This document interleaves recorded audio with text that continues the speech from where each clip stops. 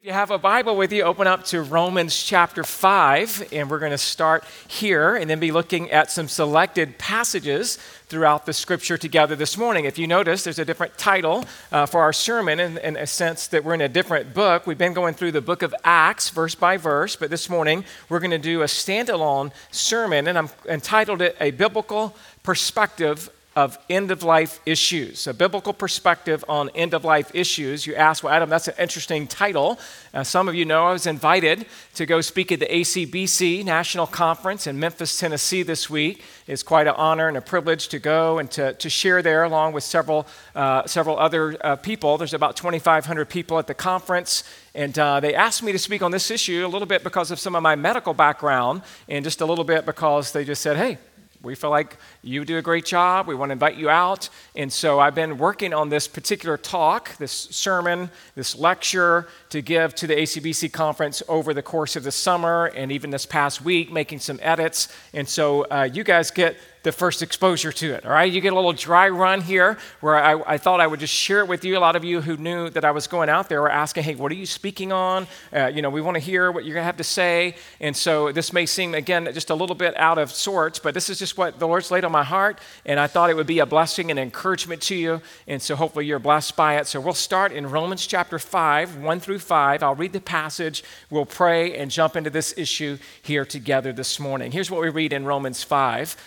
Therefore, since we have been justified by faith, we have peace with God through our Lord Jesus Christ.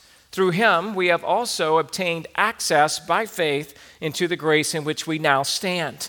And we rejoice in hope of the glory of God.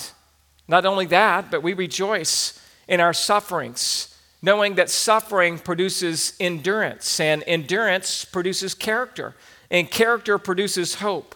And hope does not put us to shame because God's love has been poured into our hearts through the Holy Spirit who has been given to us. Let's pray together. Father, thank you for the opportunity to say thank you in this last song that we just sang, for your blood that was poured out, your life that was given. Thank you for the resurrecting power that we see so that we know that death has been defeated. And I pray, God, as we look into this time, as we examine various passages of Scripture and biblical arguments for what to think about the end-of-life issues, some of the present debates of our age, that you would help inform us and that you would help give us greater conviction and patience and grace with various people who are either going through a struggle like this or have a family member or a friend who has gone through a trial like this. So give us wisdom this morning. I pray that you would be glorified in our time together, and it's in Jesus' name we pray. Amen. Well, in 1990, Dr. Jack Kevorkian helped Oregon school teacher Janet Atkins to take her life. Kevorkian continued to use his medical expertise to assist the suicides of more than 100 others. Eventually, he was convicted of second-degree murder. Of course, this does not go well with him professionally. His medical license was revoked, and his Thantron death machine was sold, and the American Medical Association called him, at the time, a great threat to the public. Nevertheless, 32 years later, his legacy still propels physician-assisted suicide into the public square. In 1997, Oregon passed the Death with Dignity Act, which at the end of 2021 has allowed 2,159 patients in one state alone to take their lives. The Oregon Death with Dignity Act's executive summary for 2021 states that it allows terminally ill Oregonians who meet specific qualifications to end their lives through voluntary self-administration of a lethal dose of medication prescribed by a physician for that purpose. The act requires that the Oregon Health Authority to collect information about patients and physicians who participate in the act and to publicly publish an annual statistical report. And so the demographic characteristics of 2021 were similar to those of previous years. Most patients, the report says, were aged 65 years or older. 81% of them, in fact, 95% of them were white. The most common diagnosis where someone chose to end their life was a diagnosis of cancer, 61%, followed by neurological disease, 15%, and heart disease, 12%. In 1973, abortion on demand was legalized through the Supreme Court ruling Roe versus Wade.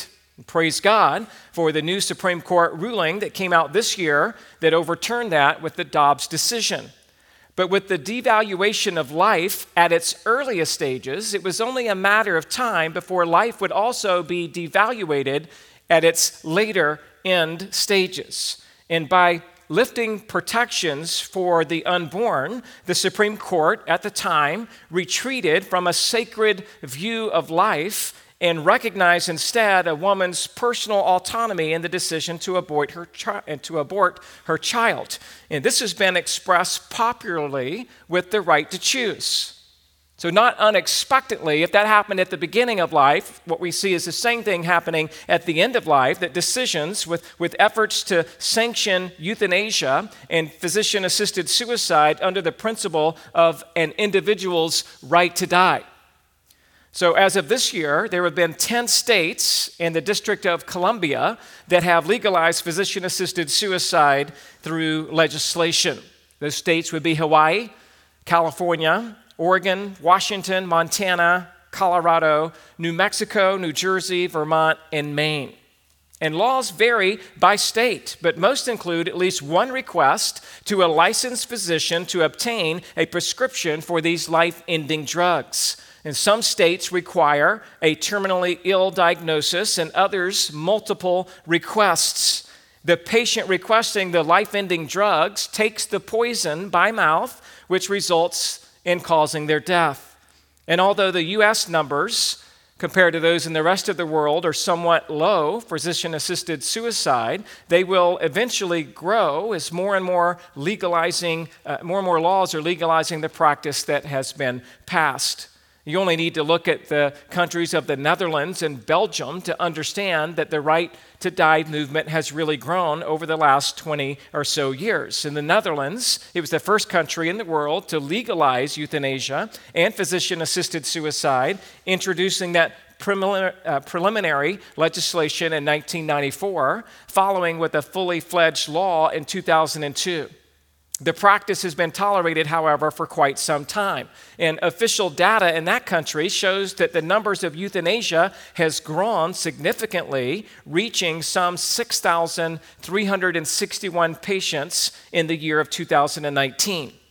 These cases make up just a small population of the deaths, only about 2% back in 2002, but in 2019 it was up to over 4%. So that'd be 1 in 25 people in the country of the Netherlands chose to end their own life by suicide, physician-assisted suicide. And so at this point, let me just clarify what it is that we're talking about. We're talking about human dignity and end-of-life issues. And as you well know, suicide is the act of deliberately or purposefully causing one's own death. So physician-assisted suicide occurs when a physician provides a medical means for death, usually the prescription of a lethal amount of medication, and that patient takes it on their own. Euthanasia, on the other hand, is when the physician directly and intentionally administers a substance to cause the death. And both of these acts are killing. They're just differentiated by the person who's doing the killing, either yourself or another person, in this case, the physician who's assisting you in that act. And euphemistic expressions of physician-assisted suicide, such as assistance in dying, are specifically used to mask the true content of these actions, and they should be rejected. In other words, they try to make it sound nice. They try to make it sound better. If we call it something that's really assisting someone, then maybe it'll be accepted by the public. In addition to this, physician-assisted suicide should be distinguished from informed decisions by patients who refuse life-sustaining treatment in ways that compassionately respect their individual choice. The Greek word for euthanasia means good death.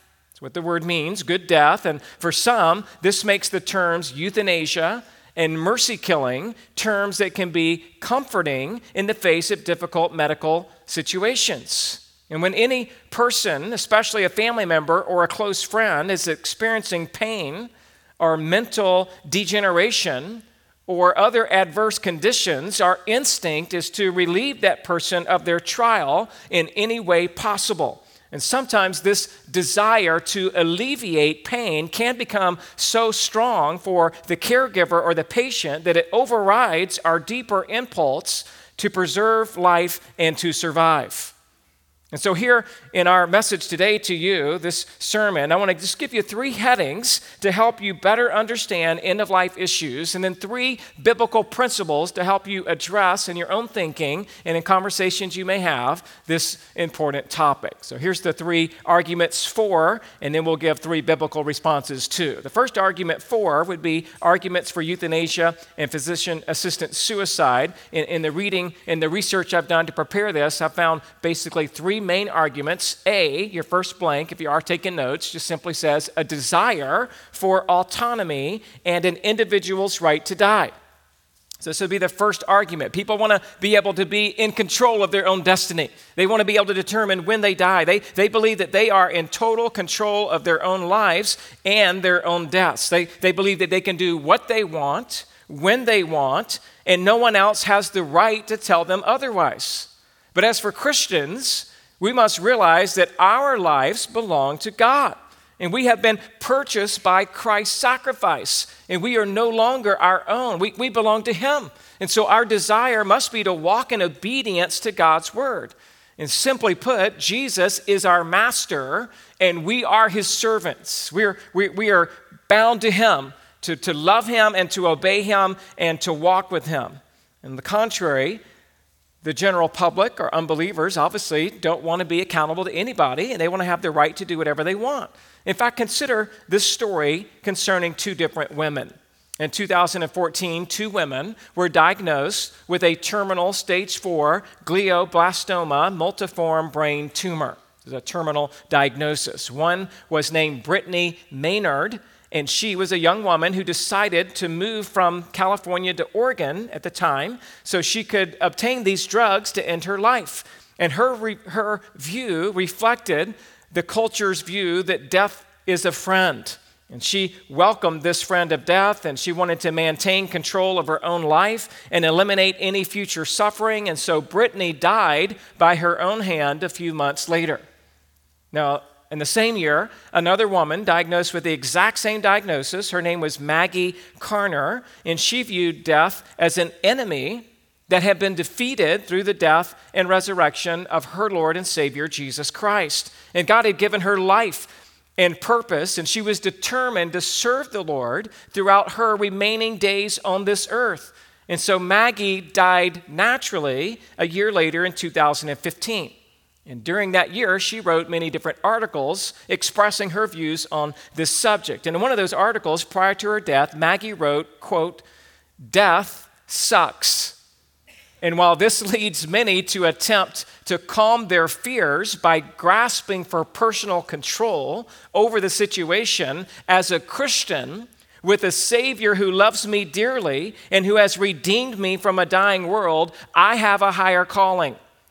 God wants me to be comfortable in my dependence on Him and others, to live with Him in peace and comfort no matter what comes my way. And then she writes this, "As for my cancer journey, circumstances out of my control are not the worst thing that could happen to me. The worst thing would be losing my faith, refusing to trust in God's purpose in my life, and trying to grab control for myself." Well, this woman certainly has a pretty clear focus on how to honor Jesus while giving us a clear example of Christian living in the face of death. And so the first argument for euthanasia and physician-assisted suicide is autonomy, or wanting to be in control of one's own death. Just casually put, I think I want to go this way, or I want to go that way. I certainly don't want the disease to kill me. And if I just take a few pills, I can just fall asleep, and that would be a nice way to go. A second argument given for this position would be an effort to minimize pain and suffering.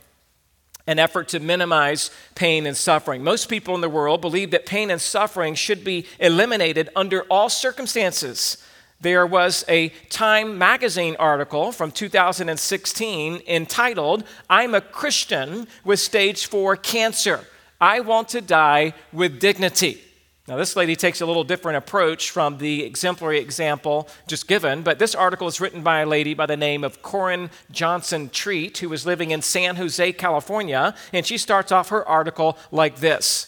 "I've had cancer for 4 years. I was diagnosed with stage 3 lung cancer in 2012. It was a surprise to my family and myself. I don't smoke. I exercise regularly. I was 58. I didn't expect to still be here, but my mantra is no coincidences. God has a plan for what I do and where I should be." So far, so good, right? She goes on to say, now keep in mind this article was written in 2016. She says, "I watched the hearings about the California's End of Life Option Act, knowing that it could affect me personally. The act, which as of June the 9th, 2016, now became law in California, allows citizens with 6 months or fewer to live to legally seek from their doctors a lethal dose of medicine, most of the time a fast-acting barbiturate like Seconal. After an approval process involving, among other checks, 2 verbal requests and a written affirmation signed, dated and witnessed 2 days beforehand, they can take the drug to end their lives. Their death certificates will not name the cause of death as suicide." Corinne says, "After the removal of my right upper lobe and my lung in 2012, I had several rounds of chemotherapy. At that time, the doctor said the cancer was incurable. In March of 2015, we discovered that the lung cancer had metastasized to my brain, neck, and chest. I had gamma knife radiosurgery for the tumors in my brain, then chemo, and 6 weeks of general radiation. In January of 2016, the cancer recurred in my brain. I had a second gamma knife surgery, but the cancer has not halted." She continued, "The chemotherapy almost killed me. It was an awful thing to lie in bed. There was a point where I hardly had a heartbeat. And when you are in that much pain and you've just had lung surgery, the chemo won't let the surgery heal. You feel like you want to die." Now, my sympathy certainly goes out to this lady. In fact, she's playing to our sympathy in the argument she's about to make. We should all feel very sorry for anyone in this very difficult situation. And as we will see, she's saying that when things get really bad, when you've lost all hope, and when you're lying there and you just want to die, then maybe you should. And according to Corinne's statement, her argument, she then says this: "If God grants us the intelligence to enable doctors to offer treatments that prolong life, that have prolonged my life, wouldn't that same logic apply to those of us nearing the end of life? When science can't offer life-sustaining treatments anymore, then the role of medicine should be to relieve suffering." And she's hinting at here at the thought that maybe God gave doctors wisdom to create a treatment that can kill you peaceably. And I think our hearts go out just a little bit, right? There's just something about that. You're like, well, maybe that is okay. And then Corinne shows her flawed theology. She writes, "I think when you look at personal experience, governing doctrines from a church don't seem to matter nearly as much." Well, now she's said it. She's saying that personal experience trumps the doctrine of the church. She is, in effect, saying that personal experience trumps the doctrine of the Bible. She is saying, in a sense, that personal experience trumps the doctrine of the Christian faith. And Corinne ends her article by saying, and it feels a little weird to say, but I've been touched by God. I have, she writes. I've prayed about this, and I have felt his presence. I think that God is showing me this is the alternative. This is the peaceful way that I'm granting you to go. I've seen myself taking the drug. I'm in my room, lying comfortably in my bed, surrounded by my family, feeling peace and tranquility, embraced by God and those I love. Now, this is getting to be very mystical, where she's basically saying that not only has God given her permission to take her own life, but that he is encouraging her to do so. And the way that she knows that is because she's felt it in prayer. And she knows it's the right thing to do, and so that's what she did. This was the peaceful way that God had granted her to go. Now again, this argument would be to say that modern medicine exists to minimize and even do away with all pain and suffering, whatever the cost. Whatever it takes, just remove my physical trial, and everyone should be able to see that this is for the greater good.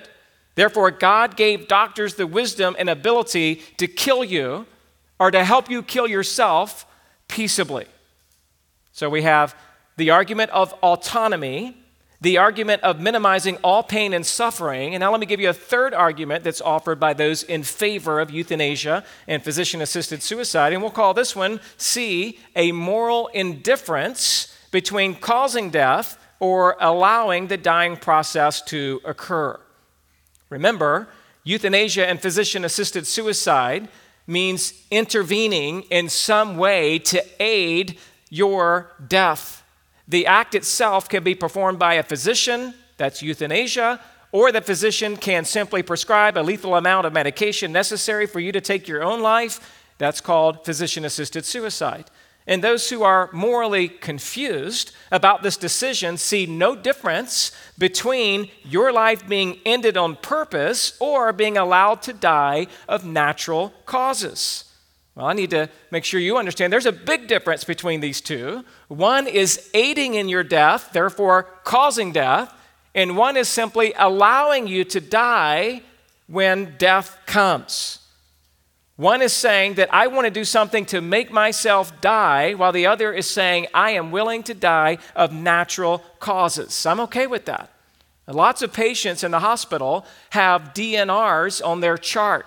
Stands for do not resuscitate. It's an order that ideally they have already on their chart. So in the case of an emergency, particularly while they're there in the hospital for a lengthy stay, that if they were to have a cardiac arrest or to die, that they would prefer to say, hey, just let me go. So it's asking for people not to intervene with CPR, but it's not asking for a pill to kill yourself or for a doctor to push a drug to kill you while you're lying there in the bed. This is simply not resuscitating a life if someone does die. This order is determined by the patient who's saying, if I'm dying, again, let me die. And that's completely different, I'm saying to you, than asking the doctor to kill you or to allow you to kill yourself. Basically, what is happening in this debate is that the proponents of euthanasia or physician-assisted suicide don't recognize the moral difference between actively pursuing death and the patient's desire to be allowed to die for natural causes. If someone wants to die peaceably, there is palliative care and hospice care, which can appropriately be provided. Palliative care is specialized medical care for people living with serious illness, such as cancer or heart failure. Patients in palliative care may receive medical care for their symptoms along with treatment intended to cure their serious illness. Palliative care is meant to enhance a person's current care by focusing on the quality of life for them and for their family. Increasingly, people are choosing hospice care as well at the end of life. Hospice care focuses on the care, the comfort, and the quality of the life of a person with a serious illness who is approaching the end of life. At some point, it may not be possible to cure a serious illness, or a patient may choose not to undergo certain treatments. And so hospice care is designed for this situation where the patient is beginning hospice care. They are understanding that his or her own illness is not responding to medical treatment to cure it or to slow the disease's progress. So like palliative care, Hospice provides comprehensive comfort and care as well as support for the family, but in hospice, attempts to cure a person's illness are stopped. Hospice is provided for a person with a terminal illness whose doctor believes she has 6 months or less to live if the illness runs its natural course. So far, we've looked at 3 arguments for euthanasia and physician-assisted suicide. Number 1, a desire for autonomy, an individual's right to die. Number 2, an effort to minimize pain and suffering. And number 3, there's a moral indifference between causing one's own death or allowing one to die naturally. Well, can I just say, as Christians, that we have to stand up to the emotions and the subtle deception that somehow as humans, we think we have the right to die when we want and how we want. It is a complete deception to think that as humans, our ultimate goal is to minimize and remove all pain and suffering. And as Christians, we have to especially recognize the moral indifference between causing death or allowing death to occur naturally, that would be a disgrace not to be able to discern the difference between those two. And so I want to help you think sharply about this. I want to help you think biblically about it. The arguments have kind of laid all out there. Now I'm going to help give you some stronger biblical responses to it. And I'm going to start off by helping you with a football story. All right, come on. It's football season. Football story has to do with Reggie White, who played as a defensive end for the Philadelphia Eagles. And if you don't know this about him, outside of football, Reggie White was a committed minister to the gospel of Jesus Christ. And some of his friends in football put those 2 words together, and so they nicknamed him the Minister of Defense. He's a minister of the gospel. He's a great defender. So it's Reggie White, the Minister of Defense. And I heard a story about a game which he played, which he kept running over and through the offensive line of opposition. And there was a guy assigned to blocking him who kept getting run over by Reggie White. And so Reggie White, the Minister of Defense, kept flattening this guy play after play.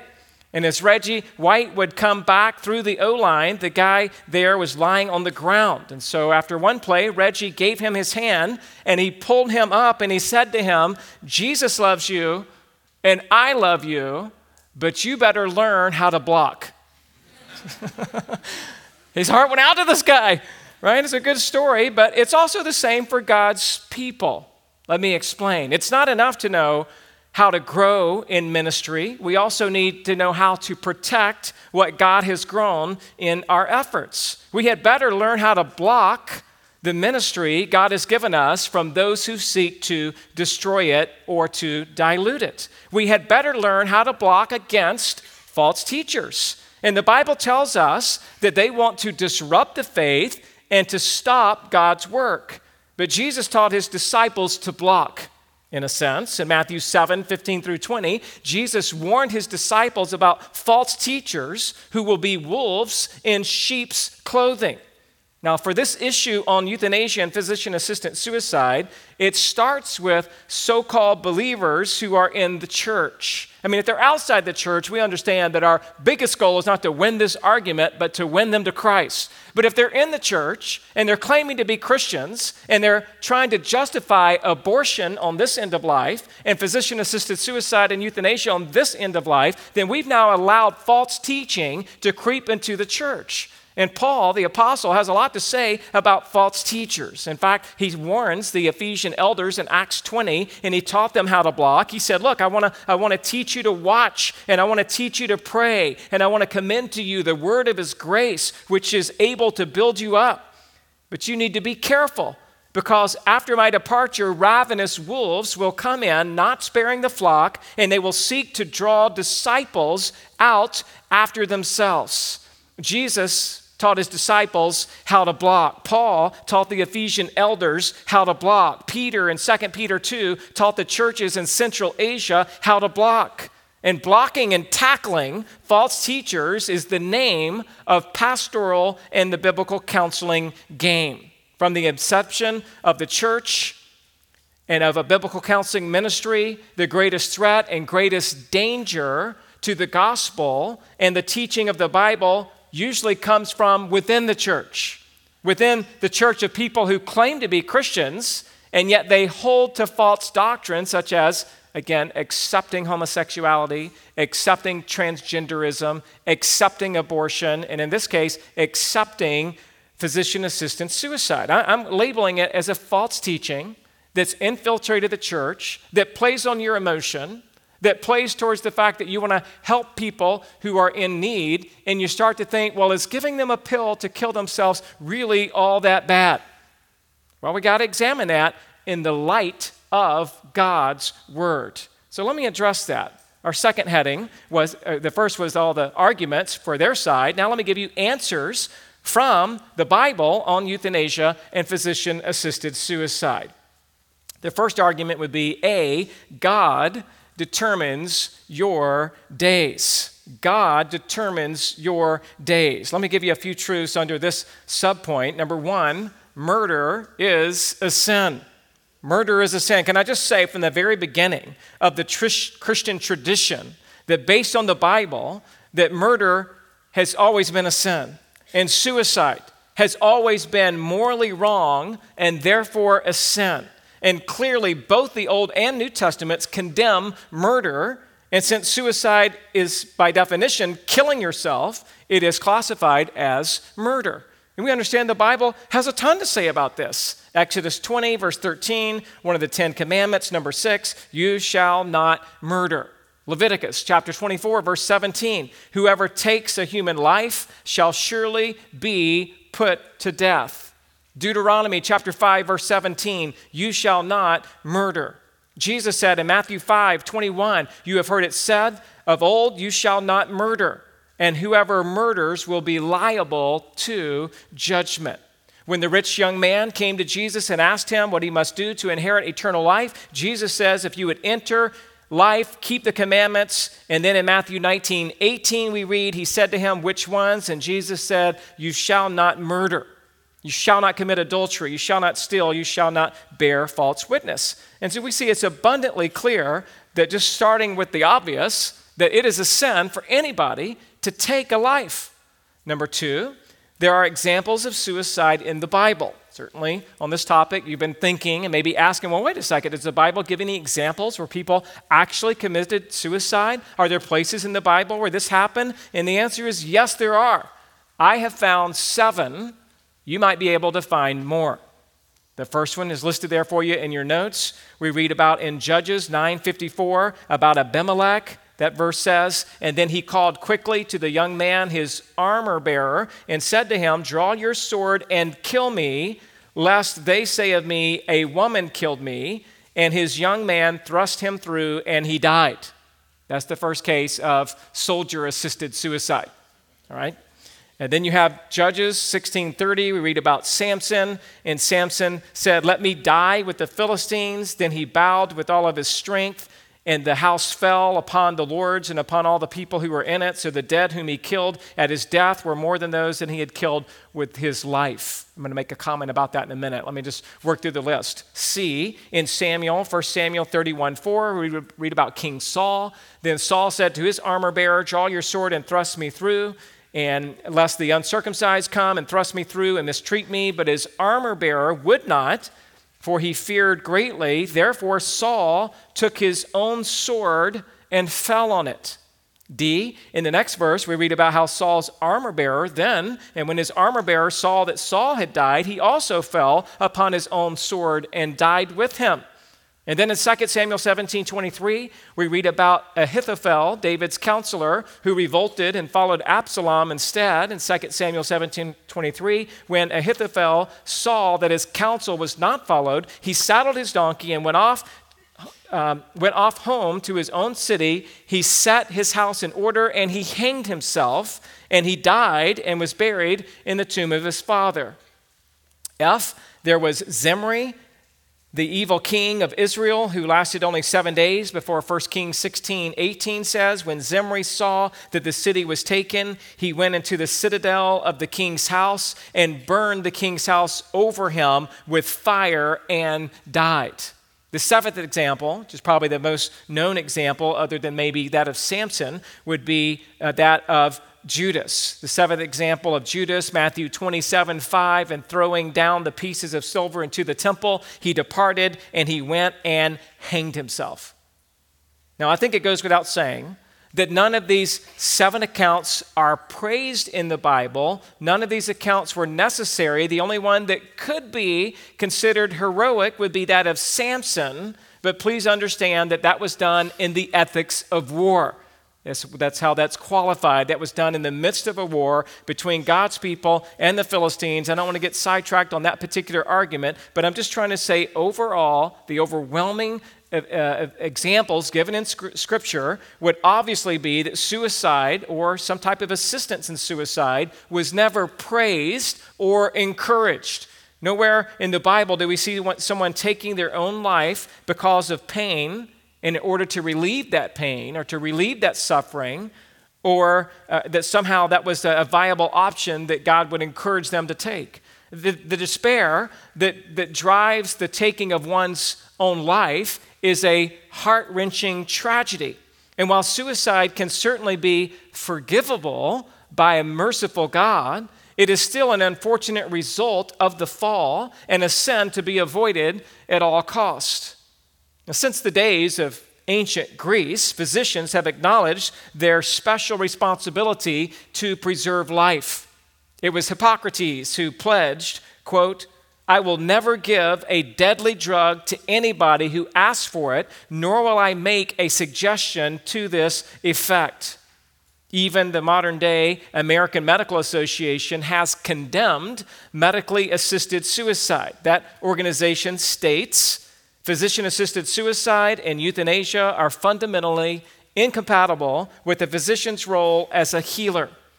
So with this statement, it is clear that even a secular organization believes that physician-assisted suicide is contrary to their best interest. Potential pressure from insurance companies to terminate the terminally ill or the elderly only complicates the situation. Can you imagine insurance companies are for euthanasia? They're like, kill them, because we're paying these huge bills for their ongoing life. For the Christian doctor, the primary role would be to represent Christ through compassionate medical care, not to carry out the work of the devil. Some may think that prolonging suffering is less merciful than death, but that is an argument that quickly crumbles in our age of safe and potent painkillers and palliative care. Suicide is not a romantic idea to be celebrated. It is the work of the enemy, and its victims are a tragic loss to be mourned. A third truth to consider about God determining our days would be this. Number 3, God alone brings life, and He alone is to take life. God alone brings life. God alone is to take life. The Bible clearly states that God determines our days, not man. God is the giver of life, and God alone is to determine when that life is to end. And we are not to put ourselves in the place of God. Listen to some of these passages. Exodus 23:7, "Keep far from a false charge and do not kill the innocent and the righteous, for I will not acquit the wicked." 1 Samuel 2:6, "The Lord kills and He brings to life. He brings down to Sheol and He raises up." Or in Job 1:21, where we read, "And he said, naked I came from my mother's womb, and naked I shall return. The Lord gave, and the Lord has taken away. Blessed be the name of the Lord." Later in Job chapter 14, verse 5, he writes, "Since his days are determined, and the number of his months is with you, and you have appointed his limits that he cannot pass." A familiar psalm, Psalm 139, says in verse 16, "Your eyes saw my unformed substance. In your book were written, every one of them, the days that were formed for me, when as yet there was none of them." Hebrews 9:27, "And just as it is appointed to man to die once, and after that comes the judgment." Now we see from all of these passages more than ever that God determines our days. God is sovereign over everything. And God is sovereign over your life. He created you, and He will take you home when He's ready to take you home. And to tell another person that it's up to them to terminate their life whenever they want is to tell them that they are in control, not God. Now, God may allow this to happen, but it is not the same thing as saying that God has given you the liberty to do so. In fact, Christian liberties are given to us in the Bible, and they're not to be used for our own selfish pleasure. They're to be used to encourage others and to glorify God with a thankful heart. And you can't rightfully kill yourself or aid in killing someone else and say that was for God's glory or that you're doing that with a thankful heart. And by the way, anytime anybody says that they want something on demand, that ought to be suspect, right? You ought to be leery of that request if anybody says, I ought to have this right when I want it. I mean, everything's on demand these days, right? On-demand shows, on-demand movies, on-demand shopping, on-demand deliveries, on-demand coffee. Okay, maybe that's okay, on-demand coffee. But, the idea is like we want what we want right now. And the problem with someone contemplating physician-assisted suicide is like, I want to end this right now. I don't want to play this out. I want to stand in the place of God and determine what happens to me and how that happens. And it is based on a selfish motive and a motive that is not trusting and submitting to God's will. Now, the second answer we see from the Bible as it pertains to euthanasia and physician-assisted suicide would be this. B, God is at work even in pain and suffering. Remember, the other argument said the goal is to remove all pain and suffering, whatever the cost. A biblical perspective says, no, God is at work even in your pain and suffering. And advocates of the physician-assisted suicide often cite pain as the primary reason for allowing you to kill yourself. But in multiple polls of patients requesting physician-assisted suicide, it's not even in the top 5 reasons given. It's interesting, isn't it? You would just think, I'm hurting so bad, I want to die. It's not even listed as a top 5 because of all today's high-quality palliative and hospice care, almost all pain is manageable. The catchy idea that I wouldn't let my dog suffer like that, it's another argument. Well, my dog has cancer and I put him down. My horse broke his leg and I put it down. So when grandma or grandpa, or if I'm grandma and grandpa and I have some type of debilitating weakness, then don't I just put myself down? Well, can I just remind you that you are not an animal, that you are not a dog or a horse, that you are created in the image of Almighty God. And you have a responsibility as a steward of that created blessing that He's given to you as a human, not as just an animal. You have an opportunity to live your life in such a way that you would glorify God by communing with Him and that others would see the image of God in how you live. And when you commit euthanasia or physician-assisted suicide, you are destroying a person created in God's image. Not only that, but you're preventing God from working in a person's life in the way that only He can. And that leads us to the passage that you read. You're like, Adam, when are you getting to Romans 5? Well, I wanted to just spread the table with all the issues, but let's look at it. You're hopefully maybe still there in Romans 5. If not, turn your Bible back to that passage. This is one of the many passages that I would go to walk through with somebody to remind them that God has a purpose in your pain and in your suffering. And basically, this passage is saying that we've been justified by faith, verse 1. We have peace with God through Christ. Through Him, verse 2, we've obtained access by faith into this grace in which we stand. And notice the end of verse 2 then says, and we rejoice in the hope of the glory of God. And then the first part of verse 3 says, not only that, let me just pause right there. So he's rejoicing, verse 1 and 2. I've got justification. I've been saved by grace in the gospel. I'm no longer an enemy of God. I'm a friend of God. I've been saved by grace. And he rejoices in that, the end of verse 2. But then the first part of verse 3 says, not only that, and every time I read that, I think, what do you mean? You're going to rejoice in something else? Like that's not enough? It's not enough to rejoice in salvation? Not only that, but, look at verse 3, and not only that, but we rejoice in our sufferings. Here's salvation, here's sufferings. God's word says you rejoice in both. It's the same word, it's the same tense, it's the same meaning. Just as you would rejoice with incredible gratitude and unbelieving appreciation of God saving your soul, Paul says that we're to rejoice in the exact same way in the midst of our sufferings. Why?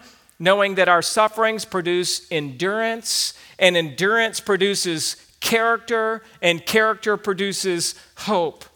And hope does not put us to shame because God's love has been poured into our hearts through the Holy Spirit who has been given to us. And so we see actually God's word is telling us that in the midst of that terminal diagnosis, in the midst of that unbelievable pain, that somehow God has a point and he has a purpose. And we see it right here that he wants you to fight for growth, for endurance, and for character, and for hope. And that's what we're rejoicing in, the fact that God's up to something good. He's seen it fit to give me this opportunity to glorify him in my trial. Now, I know that's hard to stomach. That's why this is for mature Christians.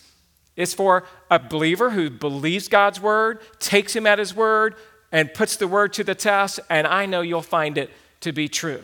It's not the only place it mentions this. Turn over to James chapter 1. You know this passage as well. It goes hand in hand with Romans 5. But James chapter 1, verses 2 through 4. Again, it's like someone who's fighting for physician-assisted suicide completely forgets about these biblical arguments where, again, James writes, "Count it all joy, my brothers, when you meet trials of various kinds. For you know that the testing of your faith produces steadfastness. And let steadfastness have its full effect, that you may be perfect and complete, lacking in nothing."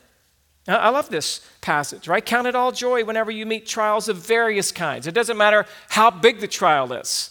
It doesn't matter how small the trial is.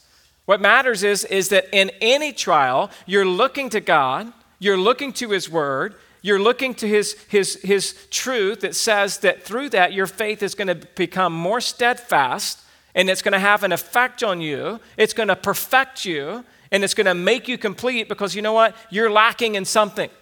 There's something somewhere that you're lacking in, and so God's allowed this to happen. He's brought it about by his divine wisdom.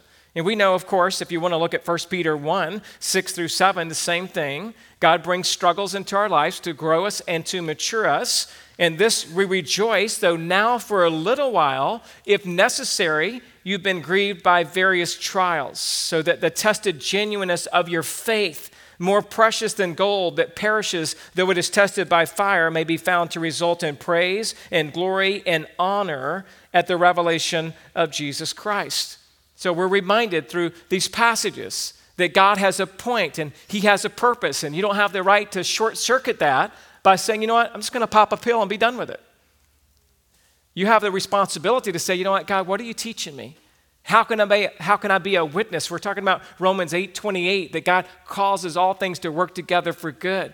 And verse 29, that you would be conformed into the image of his Son, that he's using this to make you more like Christ. And so we've seen that God determines your days. We see that God is at work, even in pain and suffering. And the third answer would just be really simple. See there, God has given us his word to obey. We are to obey Scripture. We're not to just do whatever we want, whatever we feel like, whatever we pray about, and God gave us a peace about it. It's not authoritative. What's authoritative is the Word of God. And as long as we are alive, your next blank, number one, as long as we're alive, we need to be at work. We need to be at work. And this is the example from John 9, where the man was born blind. You would think that was a tragedy, and physically it was. But it wasn't his fault or his parents' fault. Sometimes people who are diagnosed with a terminal illness think maybe they've done something horrible. But we're just saying, at least in this passage, God's reminding them the reason that you have this is so that John 9:3, but that the works of God might be displayed in him. We must work the works of him who sent me while it is day. Night is coming when we can do no work. And in that passage, he's just simply saying, whether you have a weakness or not, whether you're living or dead, you have an opportunity to work for God, to evangelize for God, to point others to God. Our job in the midst of any suffering or illness, even when it's terminal, is to see how this trial is going to make us more like Christ and give us opportunities to testify for Christ, to be a witness for Christ. And some of that's just simply by walking in obedience. I need to be obedient to what God's called me to do. Number two, This will encourage you. Jesus ministered to others while on the cross. Jesus himself, our Savior, faced a terminal judgment. He knew he was about to die. He had been flogged. He had been whipped. He's an inch from the end of his life, and yet he hangs on the cross. And while he's on the cross, guess what Jesus is doing? He's ministering to others. In your outline, he ministers to the thief on the cross. Today, you will be with me in paradise.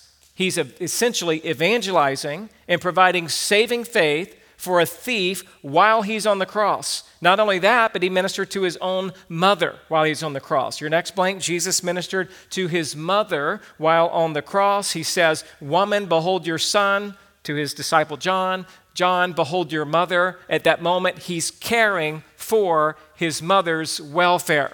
He's got a terminal diagnosis, and yet he's ministering to the thief. He's ministering to his mom. You know who else Jesus ministered to on the cross? He ministered to the centurion. To the centurion, that's your next blank. We understand that after the centurion watched this all go down in Mark 15:39, and when the centurion who was facing him saw that in this way he breathed his life, he said, "Truly, this man was the Son of God." So basically, the centurion was just watching his example. He's looking at the countenance of Christ. He's listening to the words of Christ. He's watching those around Christ, watching him die. And when he saw it all happen, he said, "You know what? This guy must have been the real deal. Surely this must have been the Son of God." One last thought. When you face terminal illness, God is not stopping your ministry, but simply changing the direction. He's not stopping your ministry. He's changing the direction. You may not want a terminal illness ministry, but if you have a terminal illness, that becomes your ministry.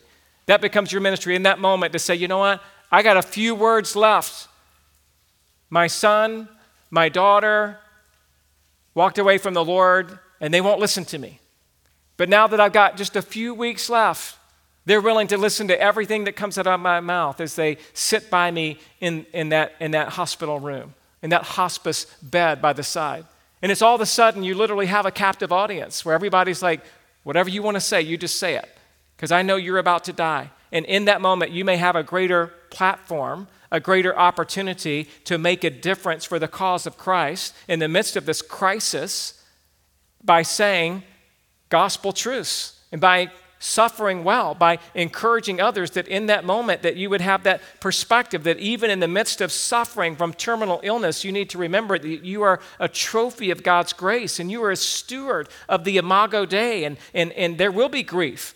But God wants us to live with the mindset of really 2 Corinthians 4:16 and 17. So we do not lose heart.